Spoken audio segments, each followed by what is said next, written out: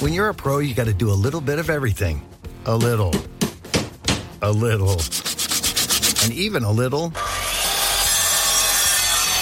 it helps to have something that works as hard as you do. That's why Valspar has a paint for every job, every room, every time. Valspar. You make it happen, we make it possible. Pros, head to Lowe's today and talk to a pro rep about getting up to 10 free gallons of Valspar through our paint trial program. Exclusions apply. See valsparpro.com for details. Are you tired of endless arguments over what to stream next? It's time to have a real night out again. You've earned it. And if you want to, make it a night out in the city. Indiana residents can save up to 50% off hotel stays. The city of Indianapolis is excited to welcome you back safely. Check out visitindy.com for more details on your favorite museum and attraction reopening plans.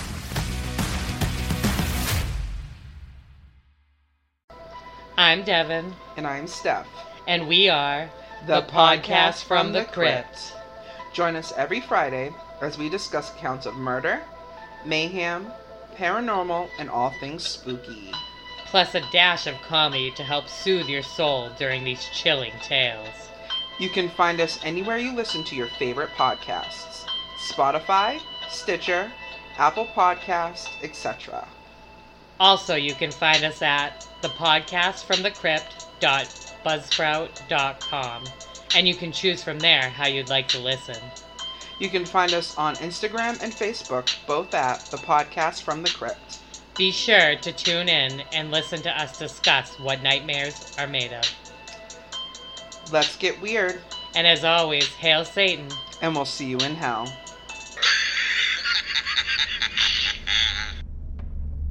This podcast contains adult content. Some of the themes or topics may include information on murder, kidnapping, torture, dismemberment, maybe some demonic content, with information on possessions and paranormal activity. This podcast will also include explicit, horrible and foul, socially unacceptable, totally uninhibited, adult themes language. So if you're easily offended, if you're easily triggered, then I highly suggest you turn this off now, and if not, just keep in mind, parental discretion is advised.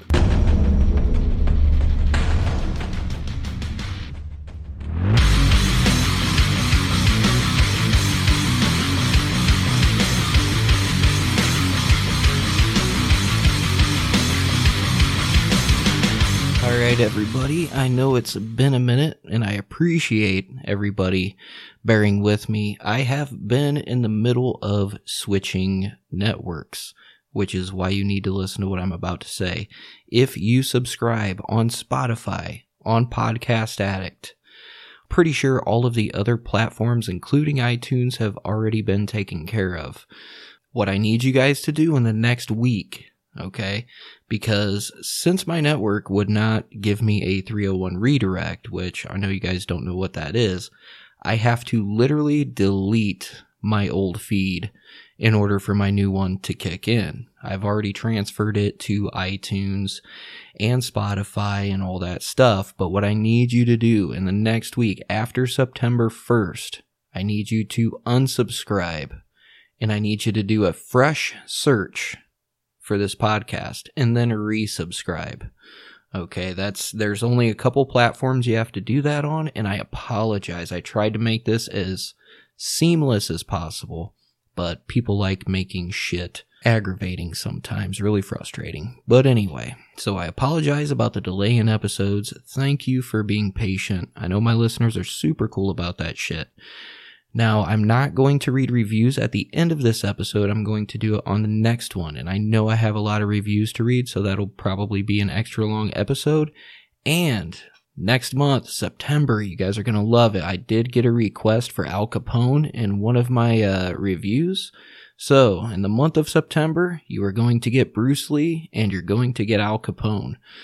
Other than that, I do have some new Patreon subscribers to thank. Jen Casto, Maureen Fleming, Emma, Joseph H., and Randy Norton. I am pretty sure Those were the only new ones. I could be wrong. I'm pretty sure I don't delete any of that stuff in my email. So thank you very much. I hope you're enjoying the Bennington Triangle series on Patreon right now. 5 episodes, 5 disappearances, at the end of which, very last day of this month, you're going to get an interview from a podcaster friend of mine who is from that area. So should be pretty fun. But anyway, like I said, I appreciate everybody hanging out, being patient with me. You know, it's been a pain in the ass. Very, very frustrating. So thank you all very much. And I really hope that you enjoy this show. Alright, this is an episode I've been wanting to do for a long time. I read about it about 6 months ago. And I gotta give credit where it's due. There is a Wired.com article written by Brendan Kerner. He accumulated all the information from other local articles and put it all into one. He did a great job on it. And that is where I am pulling a lot of my source information from. Hats off to Brendan Kerner for doing a kick-ass job on this article. But this episode is about a guy named Jerold Haas. And Jerold Haas, honestly, is probably one of the most fascinating people I have had to research. And not because he's a criminal or an outlaw or a historical person, but because he is a computer genius who lives off the grid at certain points in his life. And you guys are going to learn a little bit about his early life here in a second, but it is super interesting. But I do have to tell you right now, you are going to have to pay close attention because there is a lot of information in this episode. So Jerold was the son of a firefighter and his mother was an insurance agent, and they divorced when he was young. And he was one of those kids from the 80s, right? He found his love of programming back in Christmas when he was a kid, when he got a Commodore 64. So as a preteen, he would pretty much just dive into gaming. He was in his room for hours. He was always screwing around with a computer. He was writing really simple software on analog cassettes, and he was starting to get online with a 300 baud modem. And by the way, there's a lot of computer talk in here that I particularly don't understand. So just so you know that, okay? So Haas was a very, very smart kid, and he pretty much skated through school. He was from Springboro, which is in Ohio. It was a very well-to-do suburb of Dayton.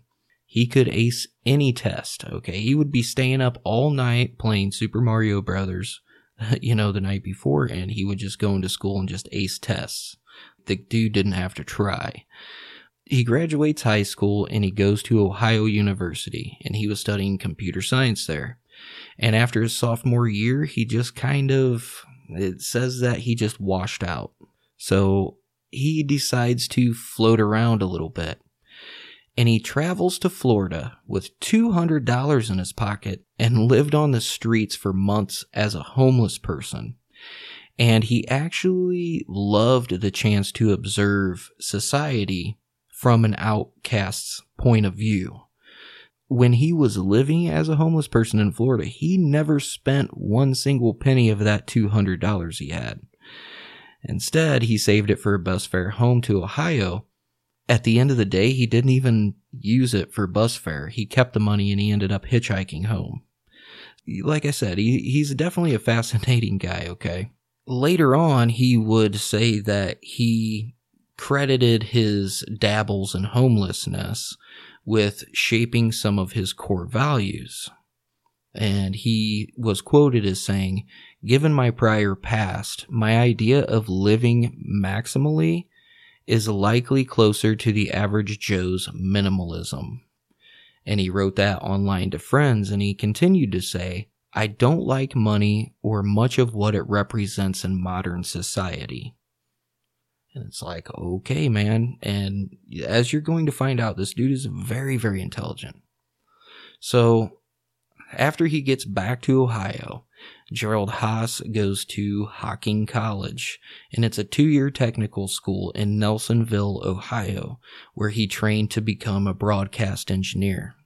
He was working at the campus TV station, screwing around with, all that equipment, but his main hobby and preoccupation outside of that was he did psychedelic audio-visual shows as part of a performance art group, and they called themselves the 555 Timers. And they named themselves after an integrated circuit used in gaming joysticks. So, while he's at Hocking, his nickname was Derry, okay, and he was on the rave scene very, very hard. And he was also consuming a lot of drugs. And one of his buddies said Derry would find something to put up his nose, and regardless of what it was, he'd get involved. And that was one of his buddies that he was in that audio group with. So in 1998, after he got his associate's degree, he goes and he settles in the town of Athens. And he had a full-time job as an ISP technician. He had some freelance computer coding gigs as well. And in the late 90s and early 2000s, there were a lot of very skilled programmers. So anyone proficient with Lightwave 3D or Macromedia Director, they could easily make 6 figures. But Haas had a tendency to botch every good opportunity that he was given. No matter how straightforward an assignment was, he would take the most convoluted approach possible. And he did it just to prove how smart he was and how much smarter than other people he was with computers. So if a client asked him for a project to be coded in a really simple language like Lingo, he'd do it in C++ instead, and he would miss his deadline. And one of his buddies said, you ask him to walk a straight line, he'd find a way to insert algebra into it. So Haas's productivity was also kind of kicked really hard because of his escalating drug use. And he was taking all kinds of opiates. He was taking oxymorphone, hydrocodone, fentanyl, Dilaudid. And he had suffered, by this point in time in the early 2000s, multiple overdoses. And his friends come to him and they're like, listen, man, you need to slow down on the drugs. He would just say, listen, I got an attention to detail. I'm gonna be fine. And he actually said in an online chat once, I do that dumb thing where I actually research the drugs I use. I know, how silly of me. Okay, so there are occasions though where Haas would temporarily go sober and clean. And when he did that, this dude was absolutely brilliant. Okay, and one of his buddies recalls Haas figured out how to dramatically improve an open source video encoder so that it could crunch multi-megabyte files in a matter of minutes rather than hours. So his buddy is like, dude, you need to make money off of this. This is amazing. Haas is like, well, I don't know, I really don't want to do it. And then he just decided to scrap the project. He's like, nah, I don't want to do that. It's just like I said, this same buddy said he was like Cypher from the Matrix. You see code, but I see brunettes and redheads. But when he reached that genius moment, when he was on the cusp of some big idea that could maybe change the world, he would get nervous. So, going back to Haas's drug habits, he had a fondness for hallucinogens, and he was really, really into DMT. And this was known as the quote-unquote businessman's trip, because it only lasts a few minutes, but it distorts time to where the person using it feels like they are super high for hours and hours. And Haas sometimes liked to get really messed up on this shit. And when he did this shit, he would go to this huge rave in a 3-piece suit wearing a gas mask. And he would just be hanging out, just basically doing it for reaction because he was super fucked up on this stuff, and he's just like, I just want to do it just to do it. In 2006, Haas's childhood friend by the name of Jarek Kocher contacted him about a job, and Kocher headed up a web development firm outside of Dayton, Ohio, and he hired Haas to work as a full-stack developer. And Haas didn't even really have to go to work. He did the job remotely from Athens for like 4 years. Until one day, Kocher drove over to his house from Dayton just to check on him, see how he was doing. And I shit you not, when he gets there, he finds out that Haas is living with his girlfriend and her father in a house that had literally been hit by a damn tornado. There was this huge hole in the roof. The floors were all buried beneath like mounds and mounds of newspapers, like old cereal boxes and plates of like rotten food. And it just smelled god awful. And Haas seemed oblivious to it. He just didn't even pay attention because his attention was devoted to chatting with people online. And Haas, would be online talking to people, and he would say one of the things was like Maslow didn't know about the internet when he created his hierarchy of needs. I could be wrong, but I think it's just below food. So he had this alias named Tonehog, and he's just online just like for countless hours, and he moderated a cyberpunk web forum. And he would just talk about like his pet topics, which were libertarian politics, social anxiety, high-fat diets, and bondage. All right. So, can't hate a guy for that, So Kocher is actually worried about Haas's well-being. He's like, dude, you cannot be living like this. This is not normal. This isn't right. So he convinced Haas to move in with him and his family in the suburbs of Dayton and start working full-time at his company, which was called Edge Webware. So Haas, he left his girlfriend behind in Athens and quit using drugs.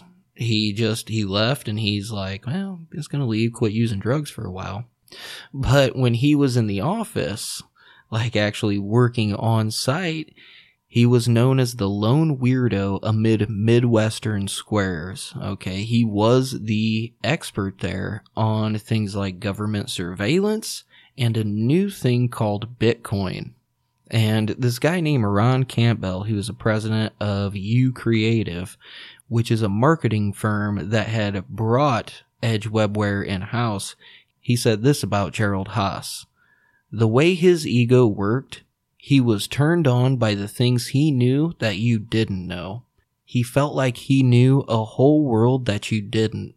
That you're living in this polished 2.2 children, white picket fence world, but he knows a dark world you know nothing of, a humanity you know nothing of. And that was a direct quote from this dude about Jerold Haas. So in 2013, Haas could not sustain that way of life. It was almost like too normal for him. So he moved out of Kocher's home in 2013, and he got back with his girlfriend that was back in Athens, and then he just kind of drifted back into his old habits. So he would start showing up for work like hours late, and he would be dressed in just like ratty black clothes all the time. He would be falling asleep at his desk. They said his dental hygiene was so poor that several of his teeth just rotted out. And one Halloween, he ripped off his shirt and ran around the office with his arms out, saying, "I'm getting the idea, man. I'm getting the idea." Just random shit like that. He was also known to tell really, really big lies. And at one point, he submitted his notice to Edge Webware, the company he was working for, and he told them that he had saved up $40,000 and was going to move out of country with his girlfriend and her father. And he told them that he needed to do this to escape the U.S. government, because the U.S. government was targeting his girlfriend's dad because of his radical politics. So he goes and he puts in his notice and he tells everybody bye on that last Friday. And then the next week he shows back up to work and he's just like, well, all my money got stolen just a few hours before my flight, so I couldn't go anywhere, so I had to come back to work. But the company he worked for was like, dude, you just come on back. You're welcome back here anytime, because he was one of those rare minds that they just wanted really, really bad. And his boss would say this, I can't tell you how many times a client would say, can you program this in X? And I would go to Jerry and say, I can hire a contractor to do this, but do you want to take a crack at it? So Kocher goes on to say that Jerold would be like, sure. And within 24 hours, he'd know the language well enough to have an intelligent conversation with our client. And within a week, he'd be coding competently in it. And he says, I can't tell you how many times that happened. Which is just another thing, stating how brilliant he was. He's like, that shit does not happen all the time. You don't understand how smart this guy was. So in November of 2016, Haas ends up cutting ties with Edge Webware because Kocher would pick him up and take him to work and stuff like that because Jerold Haas never bothered to get a driver's license and he never drove. So he goes to pick him up for work one morning, and Haas comes out of this rental house, which is just run down, and he's trembling and holding a .22 caliber pistol. And he said he'd been up all night because people had been banging on his door threatening to murder him and his girlfriend. So he told Kocher, he's like, listen, just give me a day to recover. I'm going to be fine. And Kocher's like, okay, that's fine, man. Just take a day or two, come back to work, and he just never went back to work. He never showed up to work again. So that job was like a main source of stability for Jerold Haas. And when he quit working, he kind of went down that drug road again. His behavior came increasingly erratic, and he started losing a lot of weight because he just wasn't eating. So by the summer of 2017, his mom, who's named Judith Wallace Huff, she started to become very, very worried about him to the point where she's like, okay, I need to step in and do something.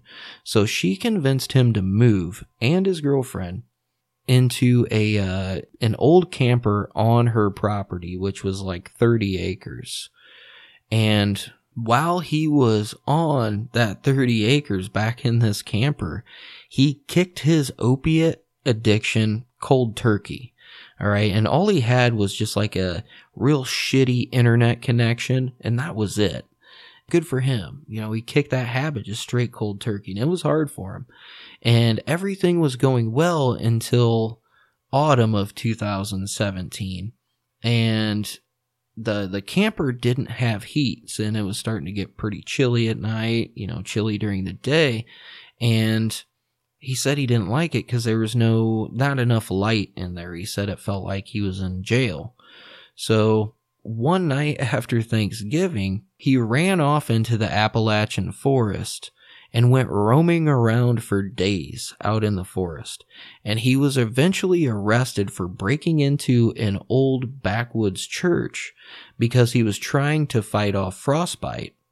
And that was literally the only reason he broke in there, was to stay warm. And then he was eventually returned into his mother's care. Haas himself would later claim that he'd had a profound spiritual experience while living in this forest. And he said he sensed a phantasmic deer alongside him as he hiked, and that the animal taught him, quote unquote, to walk in the world again. So his mom knew that he hated living in this camper, all right, out on this property. So in December, she helped him move to Columbus, Ohio. And this was one of the places, it's like a technology mecca. Like, there's a lot of technology in Columbus. So she's like, you're probably going to find a lot of work here. This is where I'm going to put you up at. So she rented him a furnished apartment and stocked it full of groceries. But by the time January came around, he left and he had to move into a homeless shelter because he had been evicted. So he was finally sober, okay? And despite, like, all these circumstances, he was really trying to improve himself still, which is weird to say because he's just kind of all over the place. He would sell loose cigarettes to the other homeless shelter residents, and he would go to the public library to send his resume out to pretty much anywhere that was willing to take it. So in early 2018, his luck does change a little bit for the better, and he meets a woman at a coffee shop who invited him to stay at her apartment, and they start having a little bit of a fling. Well, he ends up meeting a man through her by the name of Charles Ford, and they end up becoming friends. And when his little fling / relationship kind of went shitty, not long after that, Ford invited Haas to stay at his condo. So they ended up becoming even closer friends, and they even traveled together to a nutritional conference in Indianapolis. And that's because Haas was he was really devoted to herbal supplements that were sold by LifeVantage. And Charles Ford, who was a mechanic but sold nutritional supplements on the side, he was an independent distributor for this LifeVantage herbal supplements shit. So them two kind of got along quite well. Alright, so I'm not trying to jump around, but we do have to backtrack a little bit, and we have to introduce two very important figures that are going to come up when it comes to his death. The first one is going to be a guy named Emmanuel Sylvia. In October of 2017, he was a storage engineer for J.P. Morgan Chase in Columbus. And according to Sylvia, at that point in time, he had what is known as an office space moment, which for anybody who's seen that movie, you know exactly what I'm talking about.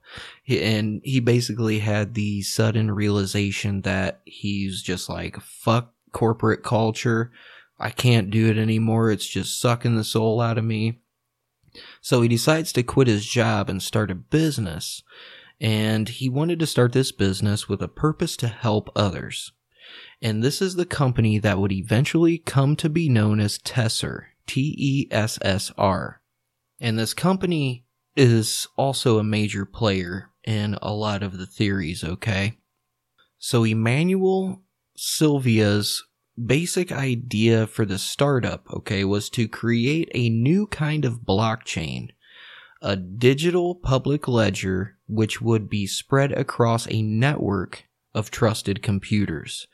He wanted to do a blockchain that could communicate seamlessly and still be secure with all other blockchains regardless of where they came from or who made them or what their coding was or anything like that. So over time, Sylvia is like, okay, I want to revolutionize higher education. In particular, he wanted to simplify basic transactions, such as transfer of credits between institutions. Okay, he also wanted to have a system of transparent smart contracts, which is where a company would actually put you through school and buy the courses for you, and they could easily pay and monitor your progress, you know, your grades and stuff like that. And to be honest with you, the company that I work for, they do that. If you work there and you hold a C+ average, they'll pay for your school. They'll pay for your college. They're just like, yeah, you know, it's going to make our company better. It's going to make you better. Why the hell not? So, I mean, it's pretty awesome. Not all companies do that, though. So Sylvia had like 20 years of IT experience. All right. He was very good with computers, but he did not have the coding skills to create this blockchain that he had envisioned in his mind. So in early 2018, he goes looking for a programmer to be Tesser's lead developer. While he's looking for this, he sets up a meeting with a web developer named Etienne Fieri. He was wanting her to build the Tesser.io website.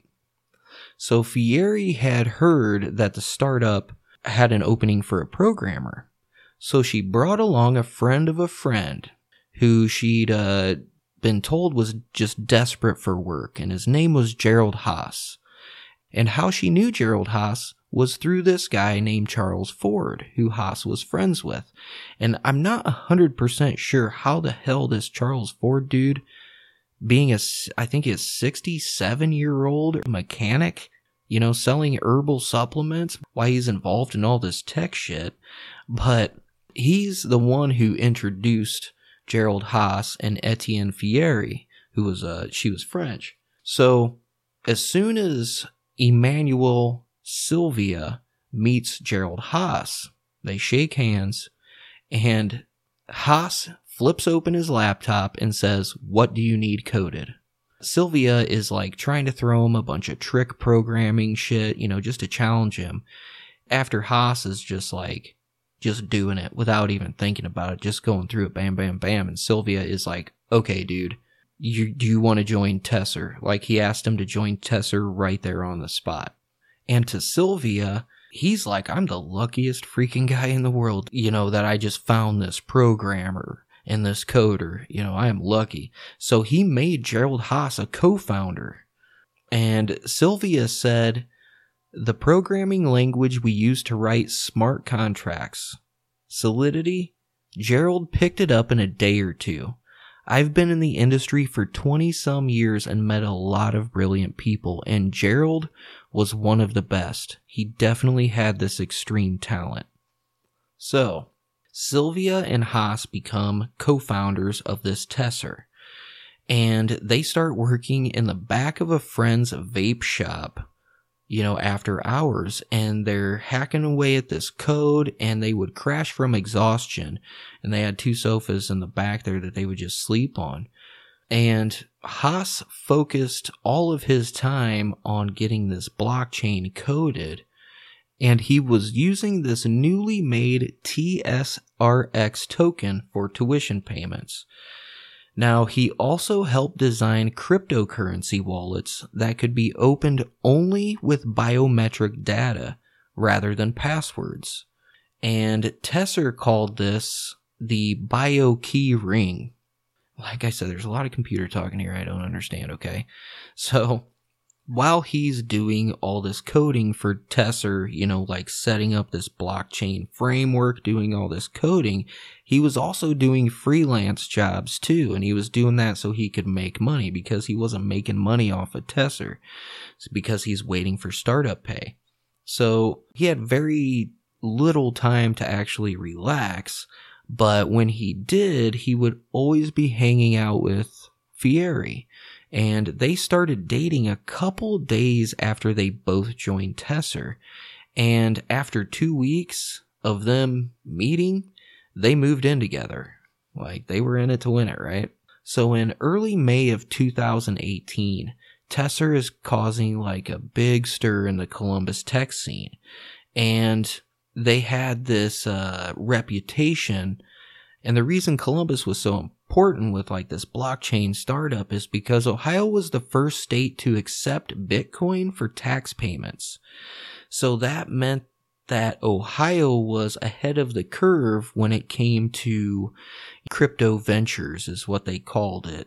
Just like anything computer and technology related, they were ahead of the curve. They're like, yeah, let's go. Let's do it. Let's be the first ones. So they were in the right place at the right time. So all these small investors start pumping money into this startup. So Sylvia and Haas actually have enough money to lease an office at the Idea Foundry, which is it's a place west of downtown Columbus. After they get settled into this new place, they start making rounds at Columbus Startup Week, and they were promoting the pre-sale of the TSRX token. So for a few weeks, these select people who were buying into it were allowed to use this Ethereum cryptocurrency to purchase Tesser tokens for the rough equivalent of 10 cents each. So if the token's price rose when the crowd sale happened that fall, pre-sale customers were in line to make a shitload of money. And Haas actually said this in a text message to a potential buyer. He said, investors in the tokens get 5,000% or more profits from the move. It's a really weird hack to the whole standard financial system model of investors, stocks, etc. And I'm pretty cuffed about the whole thing. So he's like selling the shit out of it, and he knows that it's going to be huge. He's like, this is going to revolutionize how everybody does cryptocurrency with, academics and higher education and shit. So in May and June with Tesser, there's a bunch of people who are just like buying all these TSRX tokens. All right. So Sylvia and Haas start talking about, hey, if Tesser becomes a hit, we're going to be multi-millionaires, man. Like, our lives are going to change forever. And the two would joke between themselves about how they have little interest in materialism, and they would joke about how they would just cash out of the company and become wandering Buddhist monks, So you're going to hear a couple different varying stories from people involved when it comes towards the middle and end of this episode, right? Haas was also bragging to friends on the other side of the spectrum that he was looking forward to becoming filthy rich. And Sylvia would later go on to say him and Haas decided to cancel plans to sell tokens to the public, and that he and Haas became intent on figuring out how to distribute free tokens instead. So in mid-August, as all these people working for Tesser, they're scrambling to get this educational blockchain out on beta. And Sylvia noticed that Haas was becoming very, what he said, frazzled and depressed. And Haas confided in him and said that he and Fieri were having troubles. And he said, she's expressed wanting to keep me for herself, but doesn't want to be kept herself. And he had written that in a text message to Sylvia. And he goes on to say, this imbalance hits my Libra energy to the core. He also says that there were people intent on causing him harm, like trying to kill him. And he never said any of their names, and he never gave any reasons as to why these people were supposedly trying to cause him harm, right?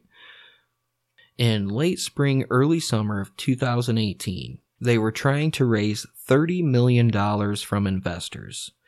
So Haas, he had received 1.5 million tokens as part of his compensation package.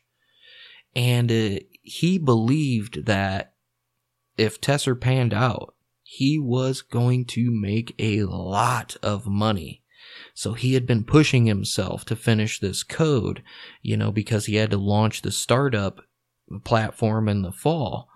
So all of this critical software that he had written was stored on hard drives that he carried around in this backpack, and he never made any copies of his work. Remember that. He did not back up anything. It is very important to know as well that this backpack that he had stayed glued to his shoulder. And I mean, I had read one article where they said when he went to go take a shit in the bathroom, that backpack went with him. He did not leave it anywhere.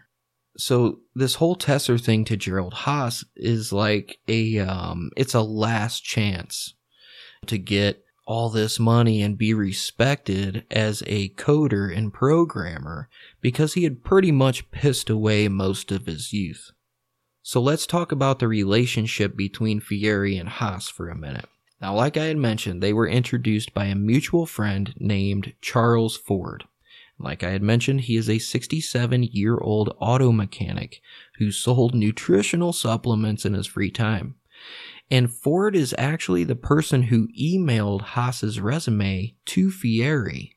And that's when she brought him into that Tesser interview. And they bonded over composing music. They were both very into that. Jerold Haas actually still has a lot of stuff on SoundCloud that you can check out. And I did see a YouTube channel if you type in Jerold Haas. I'm not sure if it's him. I didn't watch it, but it might be. But anyway, they had both also had drug problems, so they kind of bonded over that. He had gotten sober. He had been just addicted to opiates for years and years, and he was clean. And Fieri herself had a prior back injury, and she was hooked on painkillers for a long time, so they kind of bonded over that. Now, when they moved in together, they were staying at like an extended stay hotel in Columbus there, and they were trying to save up for a house. And they even opened up a joint bank account together. Now, according to Fieri, she had previously planned on never marrying anybody until she met Jerold Haas. And she had said in an interview, "He struck me hard. I fell into, well, not to be too poetic, but I fell into the position where what I wanted in my secret places was possible in the real places." Which, I mean, it makes sense to me, you know what I mean? Like what she had always longed for romantically in her heart, she realized it was possible she was going to get that in real life. So then we get to August 30th. And this is where Fieri sees Haas for the last time. Fieri later told detectives that she'd last seen her boyfriend on August 30th, shortly before the Tesser board meeting. She said Haas had been coding nonstop for days, and he was popping a lot of legal, quote-unquote, smart drugs, which is phenibut, and this is a Soviet-era tranquilizer, which is supposed to enhance concentration. But you should also know one of the side effects of this is really bad anxiety. She says that he had called her to say he was suffering from acute anxiety, and Fieri suggested they grab an early dinner and relax before the meeting because this was a huge meeting, okay? So the two met at a mall and started to walk to a nearby restaurant. And she says that Haas raced ahead and darted around a street corner. When she made that same turn that he did, he was gone. He just disappeared into thin air. She said that she wasn't too concerned at first because he would isolate himself a lot. And when he felt overwhelmed or something or stressed out, he would just kind of isolate himself away from people. And I mean, it was to the point where he would pace the streets of Columbus at night wearing a baggy black hoodie, and he would pull the strings on the hoodie so tight around his head that all you could see were his eyes, and he would just walk around the streets at night. So after days passed, alright, and Fieri had not heard from him, she just assumed he had gone to visit his mother, who lived quite a ways away. She lived in Ohio by the West Virginia border, that's a couple hours away. So when Haas's mom emailed her looking for her son in mid-September, 2 weeks later, that's when Fieri is like, shit, if she's looking for him, then he's not there. That's when she reported him missing to police. So again, on August 30th, this is the last time that Sylvia sees Haas. And he says that his last interaction with Haas, it took place just after the Tesser board meeting, which was held in an office park on the night of August 30th. He said that Haas was visibly distraught, and that he had confronted Sylvia on one of the sidewalks. Sylvia says that he laid down on the sidewalk right there on the concrete and started moaning that Fieri's group was out to get him. He also said that there was sensitive material on his phone that he really needed to delete and get off of there. And Sylvia, in a later interview, he's like, I never saw him so out of it like that. The dude was just really, really broken down. And he said that he actually feared for his safety. But he couldn't really say anything because after Jerold Haas told him this shit, he just hops up and takes off again. Just like boom, he's gone. Just takes off. So we're still on the same day, and now we get to Charles Ford, who is the last person to see Jerold Haas alive. Ford was invested in Tesser. He didn't have a lot of money in there. They said he had a modest amount of money, but he was looking to basically become a blockchain millionaire. When he invested this money, they put Ford's wife, who for some odd reason lives in Florida, they put her on the board of advisors for some reason. I don't really understand that. But like I had mentioned earlier, Haas had no car, he never had a driver's license, and he calls Ford on the evening of August 30th, and this is when he asks him for a ride to the Tesser board meeting.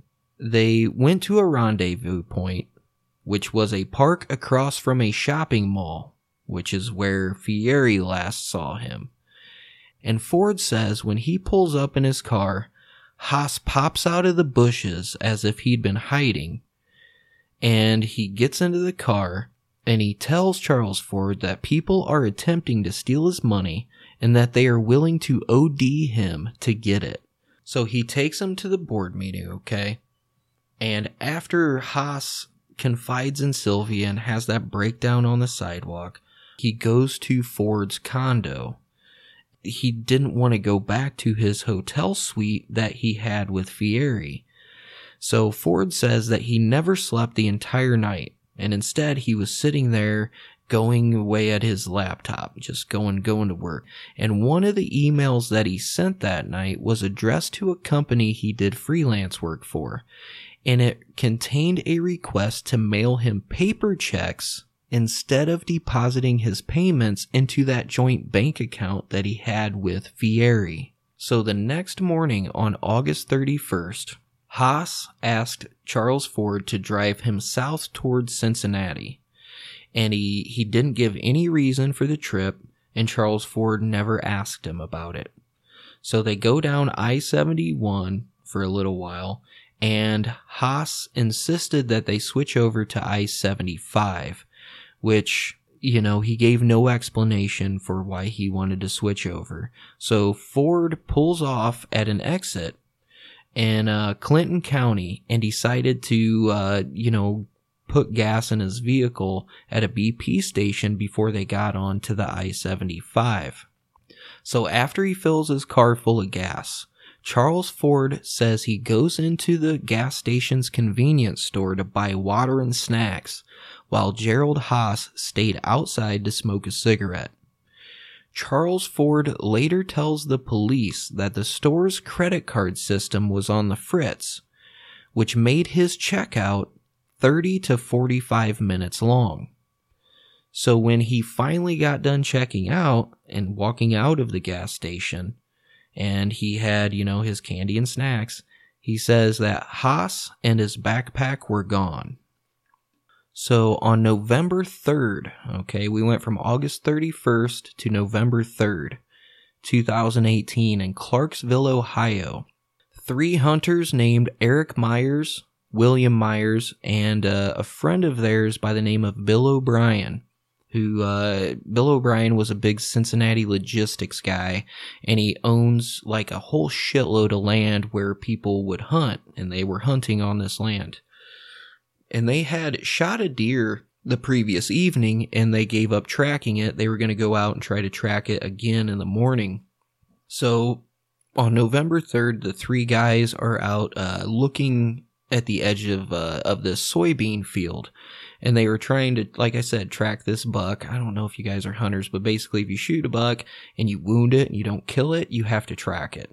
Because that wound more than likely is going to eventually kill him. So basically you have to almost follow a blood trail to find the deer. Had to do it several times, it happens. But they're going on the edge of this soybean field, and they're really hoping to find this buck because they're following its trail. And Eric looks down and he sees like what looks like a stone, laying on the ground. And he kneels down to look at it, and he realizes that it is a human skull. And its jawbone is missing, but its upper teeth are all still up top, and it's set a healthy shade of white. So the three of them leave the forest immediately and call 911. A dozen investigators from Warren County Sheriff's Office, they go out into this forest and shit on ATVs, and they search the entire area around the skull. And that's when they spotted a headless skeleton that was slumped against a honeysuckle tree. Its right leg was bent sideways at a 90-degree angle, and its left leg still had some muscles on it. It was straight out. Nearby, they found a rib, a couple arm bones, and coyotes, and fox out there. They had been going to work on this corpse after death. They found no man-made objects in this area that might indicate any kind of obvious cause of death. There was no gun, no knife, no rope, no drug paraphernalia. So they start going deeper into the forest, and the crime scene unit finds 2 black sneakers, a dark shirt, and a pair of black pants with a vine threaded through the loops. And the clothes, the condition that they were in suggested that it had been removed by scavengers, some wild animals out there in the forest. But inside his pants pocket, they find a wallet, and it's got a big wad of cash that was still in there, and a Subway rewards card. And they find a rewards cards for a chain of erotic boutiques as well. And they also find his state ID, which was Jerold Christopher Haas, and he was born on September 30th, 1975. So they run the name through an Ohio law enforcement database, and they learned that he had been reported missing 7 weeks earlier. They realized that he had lived in Columbus, which was 80 miles away from where this body was found. 80 miles. They find out that he had last been seen at a gas station, which was 1 county over from where the hunters, found the body. And then they find out that he had disappeared with his black backpack that never left his side, that was always on his shoulder.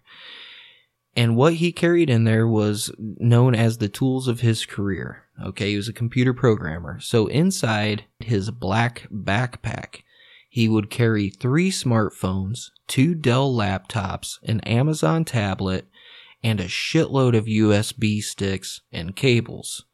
Like I said, he never let this backpack out of his side. The crime scene unit realized that this backpack was never found anywhere in the woods. So the day after they collect all this evidence in the woods, which is near Clarksville, 4 investigators from the Warren County Sheriff's Office, they go to Columbus, Ohio, which was about 2 hours away. The first place they go is to the police department, and they spoke to the detective who had taken and filed the missing persons report for Haas, like 7 weeks earlier. The sad fact about this is the Columbus police really didn't put any effort into trying to look for Haas, because their point of view was he's an adult, so he's pretty much free to do as he pleases. I have a lot of mixed feelings about that. And to be honest with you, after a certain amount of time and somebody filing a missing persons report, including this dude's girlfriend and his mom, maybe you should go out and fucking look for him a little bit. But anyway, the Warren County investigators, they decide to split up into two pairs. And two of them headed to notify Jerold Haas's mother, who lived, like I said, right by the West Virginia border. And the other two people were Lieutenant Chris Peters and Sergeant Brian Hounshell. And I hope I pronounced that right, Hounshell. They stayed in Columbus to start interviewing Emmanuel Sylvia and, Etienne Fieri and Charles Ford, okay? So they start going around interviewing all these people.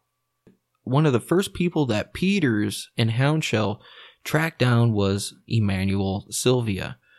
And he asked them to meet in a Kroger parking lot near his house. He didn't want them coming to his house. And they said that as soon as Sylvia stepped out of his car, he walked up to him and said, "Did they offer police protection?" And he didn't explain why he asked that question, but he starts going off into this story about his partnership with Haas. He starts telling him everything. And one of the investigators had wrote down in the interview, like a summary of the interview, he said that Sylvia does not trust her and does not like her. And said that Sylvia had described her as very rough around the edges and didn't give him a good vibe, and that something was off about her. That same day, the detectives meet Etienne Fieri in a Steak and Shake parking lot, and they made the observation that she looked like she was absolutely shattered. Contrary to what Sylvia had told them, when they met her, she was crying her eyes out, and she was swearing that her and Haas were very much in love and had been inseparable to the very end. And the two investigators made that observation. They're like, dude, this is like a woman who is completely shattered finding out this news, you know? When they start talking about Jerold Haas, Fieri actually agrees with Sylvia. And because Sylvia had mentioned that his mood had deteriorated, in that month of August, that's about the only thing they agreed on. And she blames Tesser for his, kind of mental downfall in his mood and stuff like that. So according to Fieri, Haas had become disillusioned with the startup, and she said, "We just had the feeling they were telling people what they wanted to hear, whatever they wanted to hear, because they were like, hey, let's be millionaires.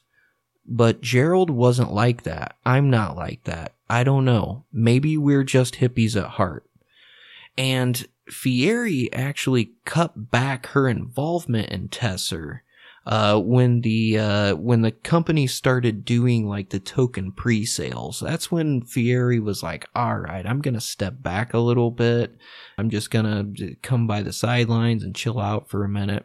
But Sylvia, he totally disputes Fieri's claims and said that he was totally committed to using Tesser to provide free education for the betterment of society. And he said that he had no regard for personal enrichment.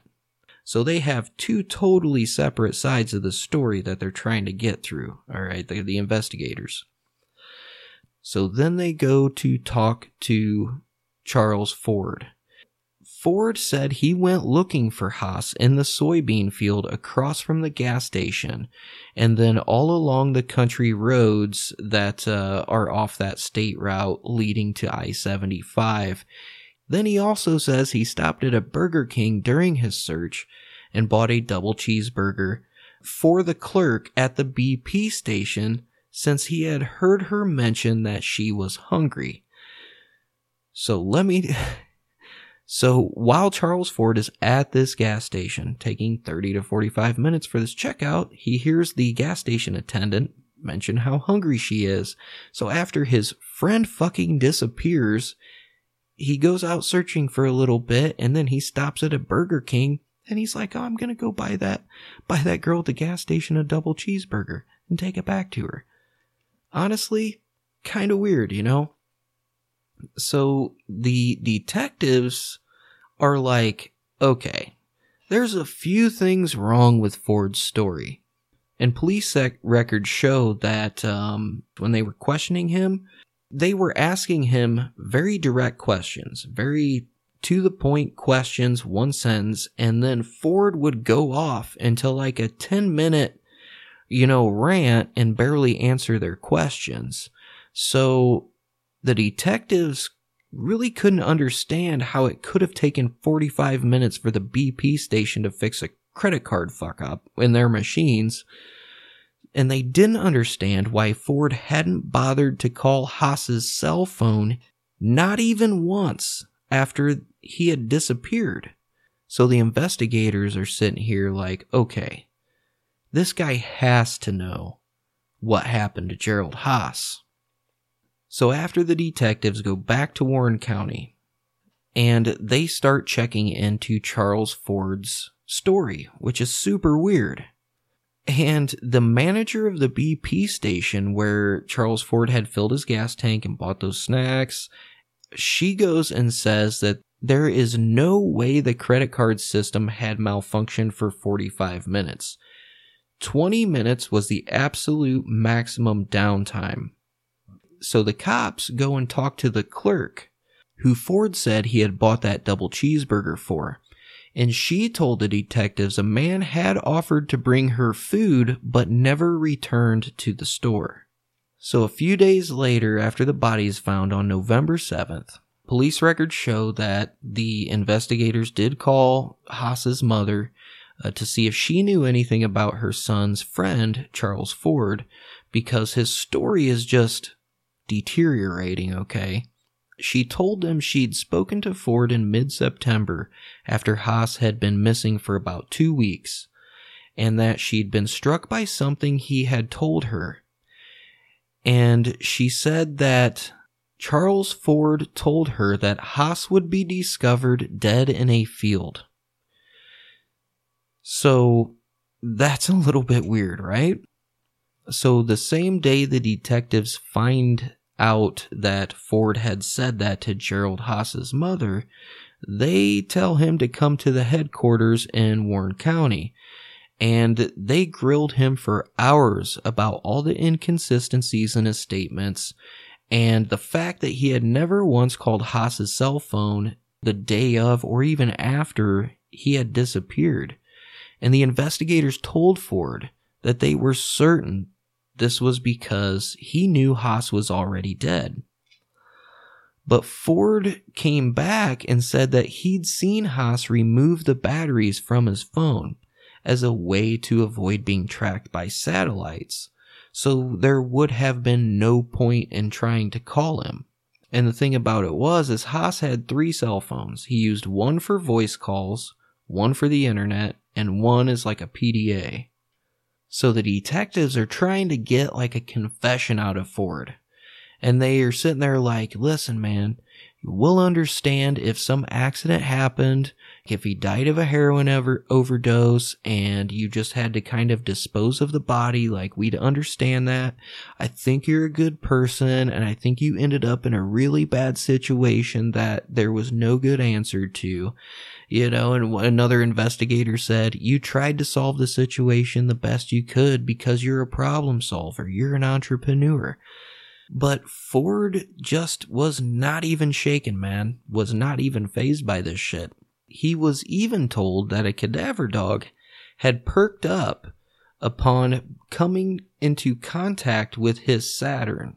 So, after a polygraph exam, during which he was flagged for one instance of deception, Ford was allowed to go back to Columbus, and the detectives hurried up and got a search warrant for his phone data and a subpoena for his bank records, and the suspected crime that they listed for this was, of course, murder.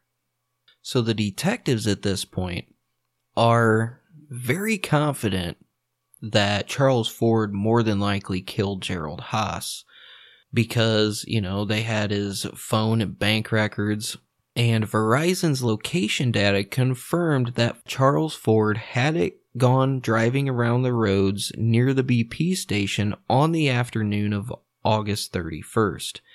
and his debit card statement listed an $11.21 purchase at a Burger King in Springboro, which is the last place that Ford had said he had looked for Haas. So there was zero evidence that he'd driven 7 miles south to Clarksville to dump a body. So they had this person of interest, but there's not really any evidence. But they're still trying to figure out how Jerold Haas actually died. And the Warren County Coroner's Office had been unable to establish a cause of death because of the soft tissue of the body and a lot of the natural elements and stuff like that.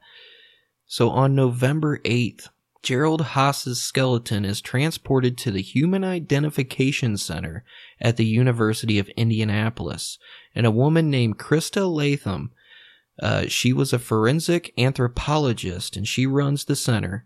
She cleaned the bones with like a combination of water and some detergents, and she was able to identify a significant wound that appeared to have occurred around the time of Jerold Haas's death, and it is a fracture at the top of the left femur, right where the leg connects to the pelvis.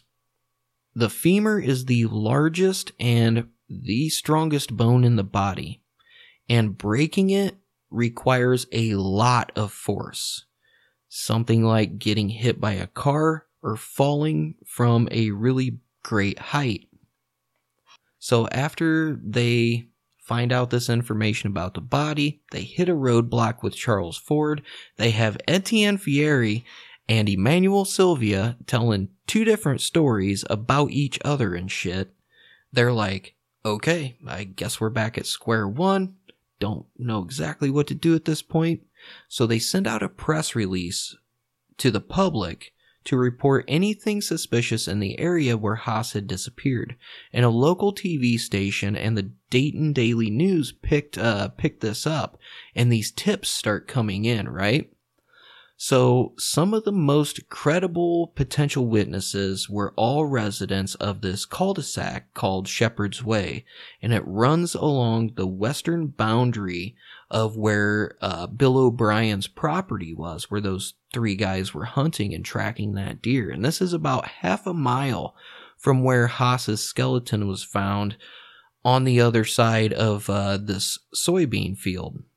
So one of the potential witnesses, who was an elderly woman, who said that she'd been startled one mid-September morning to see a disheveled man in her wooded backyard.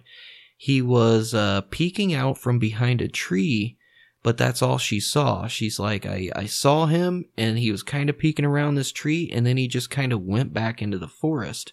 And the thing about this forest is, you have to be a pretty good outdoorsman to be out there in that kind of element, which Jerold Haas was not.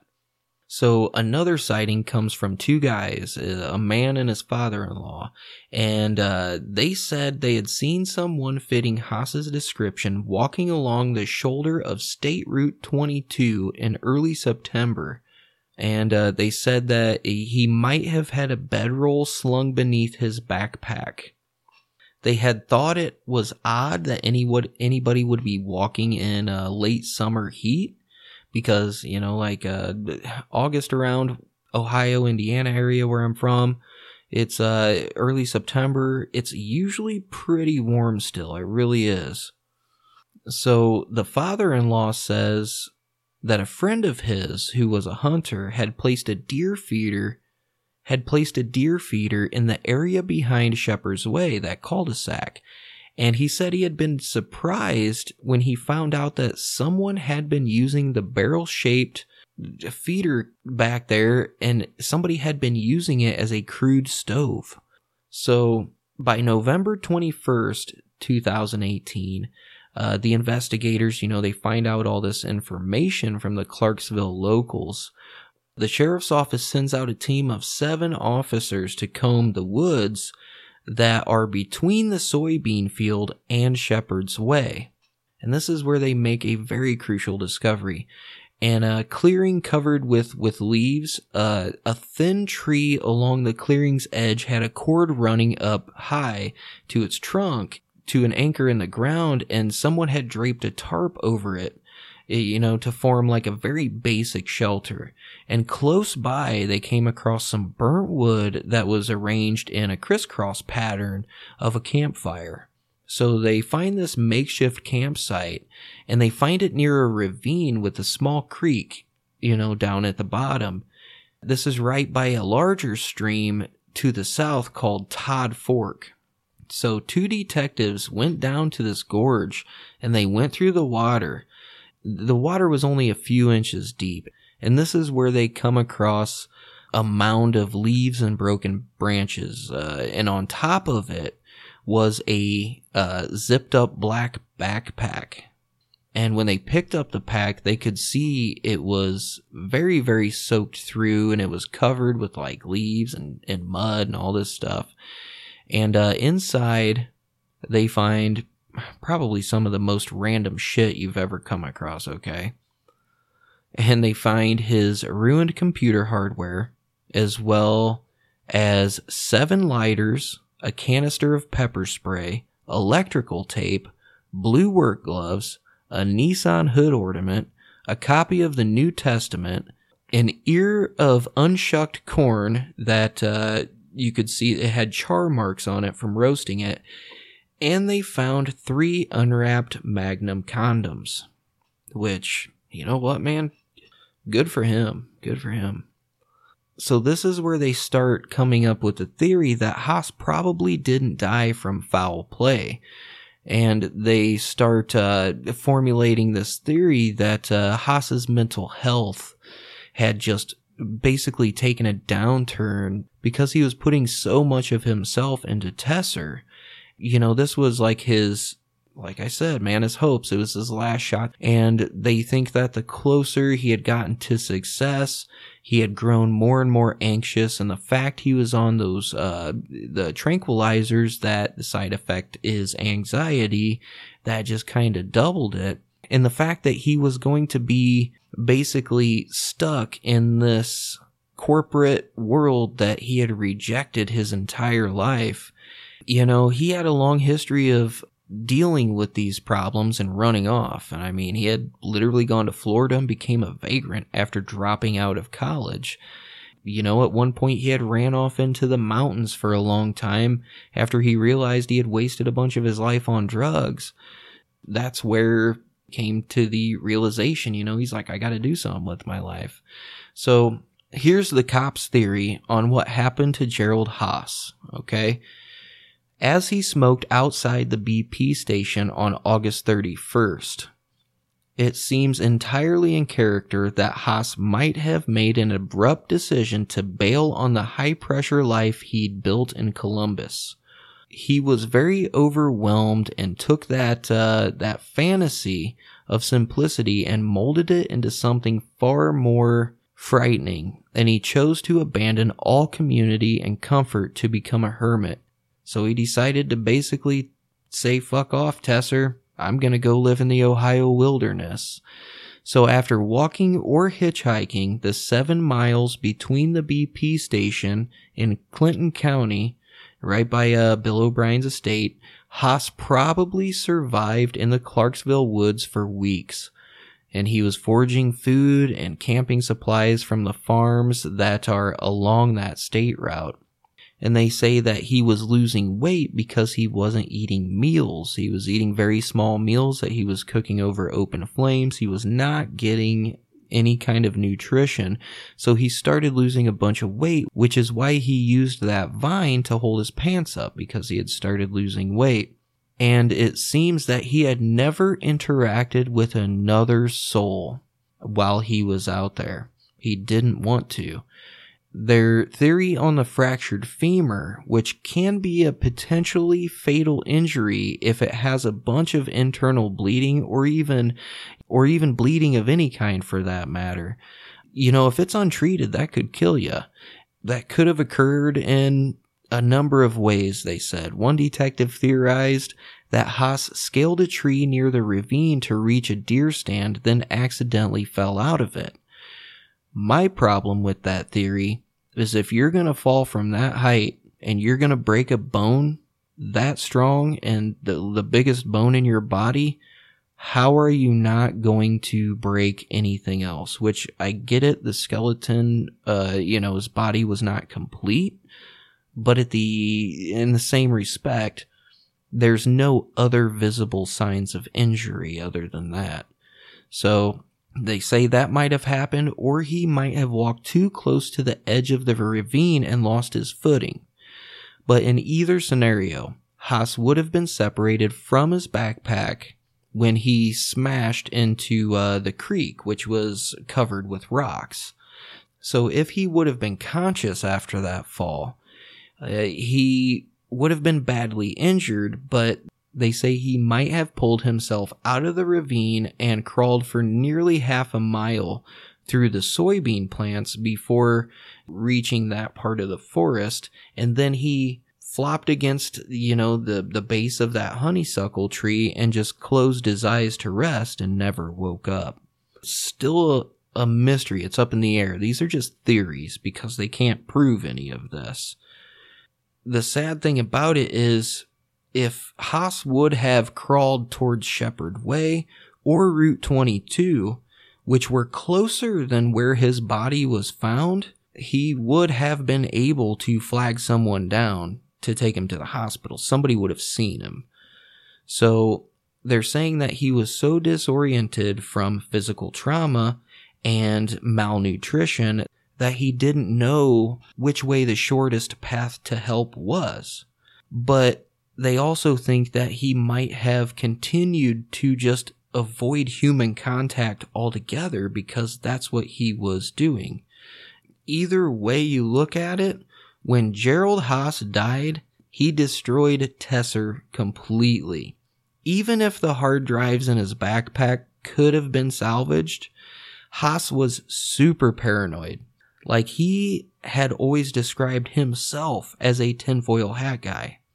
Even if they could have salvaged the hardware that Jerold Haas had, he was smart enough because he encrypted it so good and so strong that none of it would have been readable.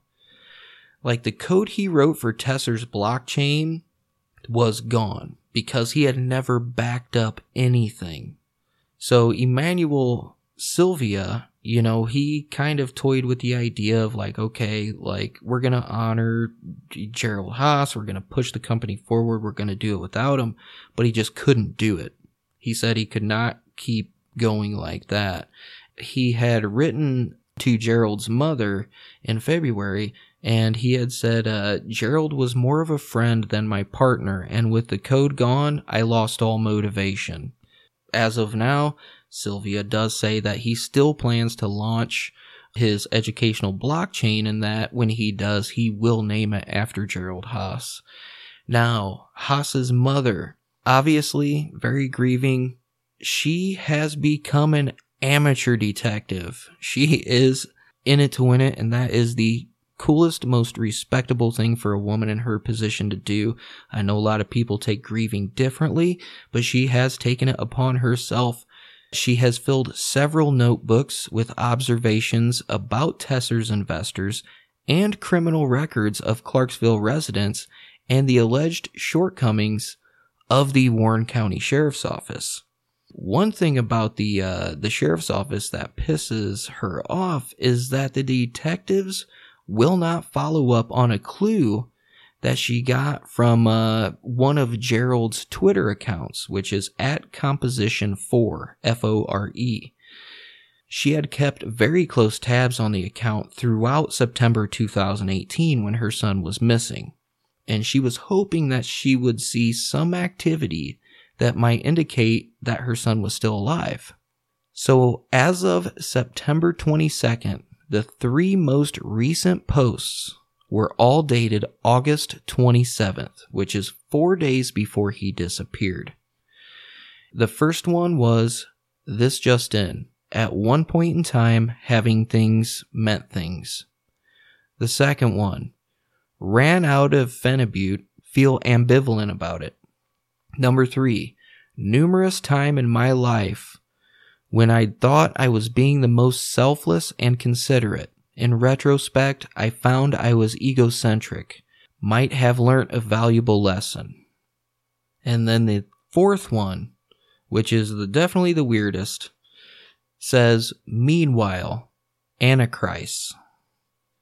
So, like I said, those 3 things were still on there on September 22nd.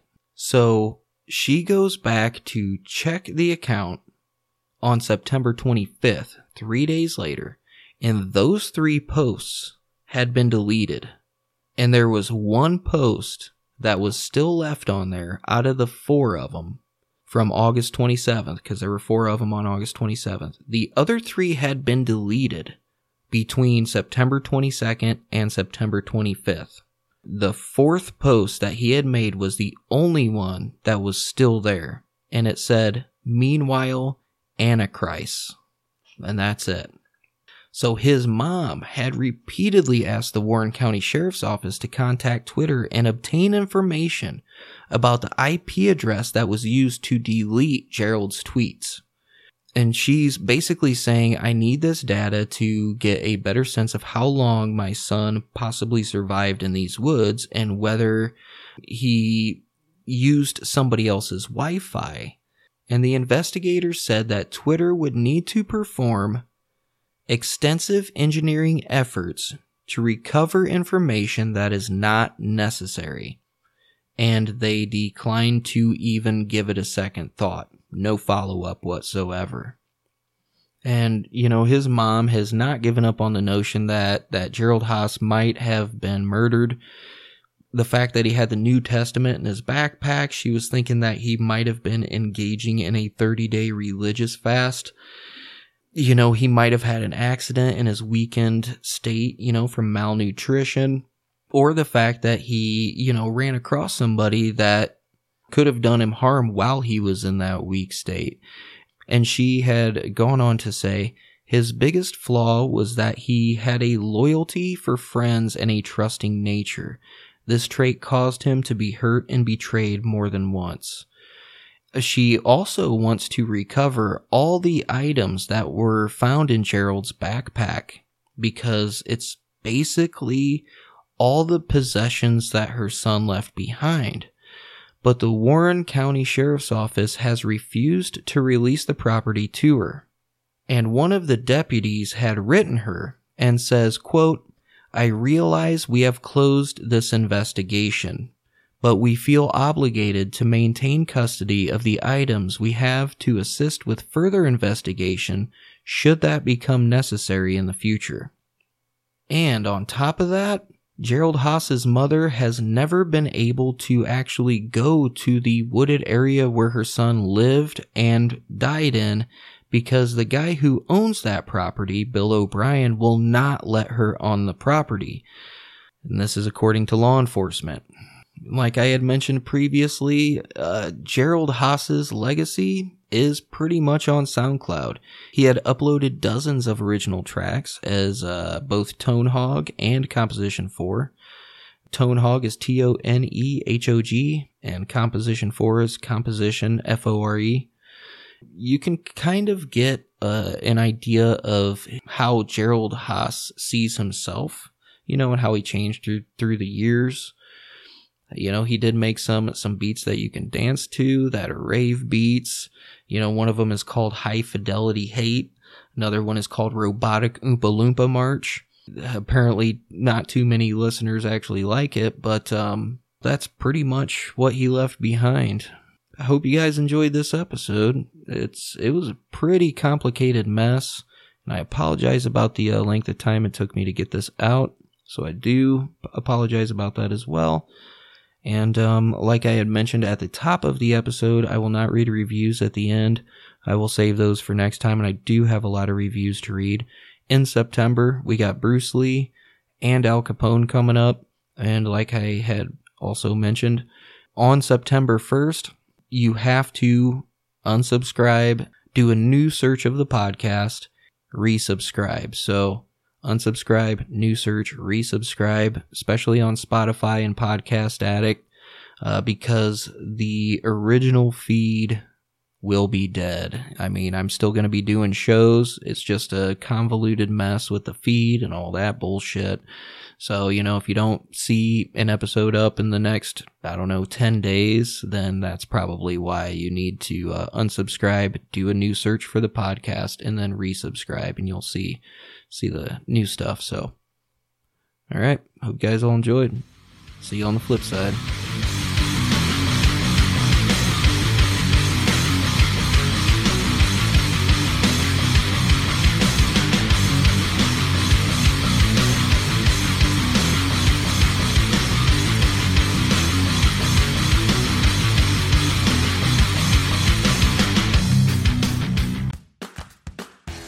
Super Saturday at Kohl's.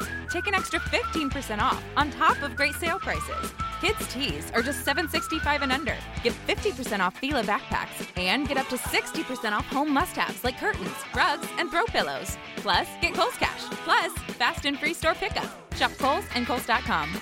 Select styles. Offers valid through September 2nd. 15% off with promo code Let's Go. Some exclusions apply. See store or Kohl's.com for details.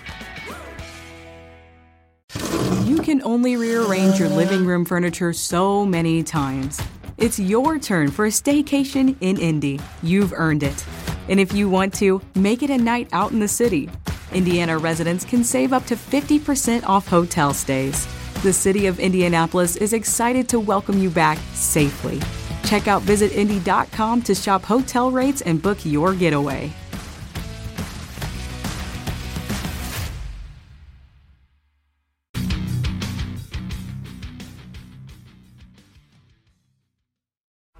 Your internet and wireless should always have you covered. And with Xfinity, you're covered far and wide. You'll get the best internet experience at home with Xfinity X5 and the best wireless coverage on the most reliable network with Xfinity Mobile. Plus, for a limited time, ask how to get $400 off an eligible Samsung 5G phone. To learn more, click or call today. Requires residential post-pay Xfinity internet. Restrictions apply. Samsung offer ends 9/15. 5G only in parts of select cities. Help keep the devices in your home protected from Wi-Fi threats with Xfinity X5. If it's connected, it's protected. Because advanced security is free when you get Xfinity Internet and the X5 Gateway.